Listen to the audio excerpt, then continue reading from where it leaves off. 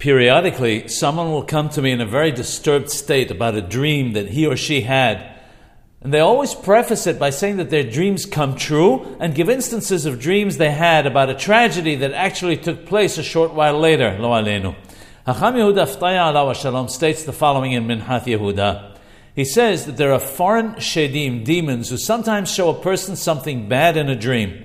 If the person is foolish and believes in the dream, they make every effort to cause the bad to actually take place so that the one who had the dream would erroneously believe in his or her dreams.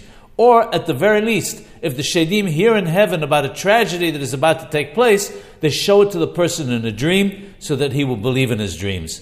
The person must know, however, that if he fasts on account of this dream, or atones, or does a pidyon nefesh, he redeems his soul through charity, and does not consult with a hacham who knows the difference between a dream that came through an angel and one that came through a shed, a demon, he will dream many more dreams far worse than this one. This is because the shedim are rejoicing over the fact that their efforts vis-a-vis this person were not in vain. We see from this the importance of consulting with a knowledgeable rabbi, hacham, on matters such as this, and not making assumptions oneself.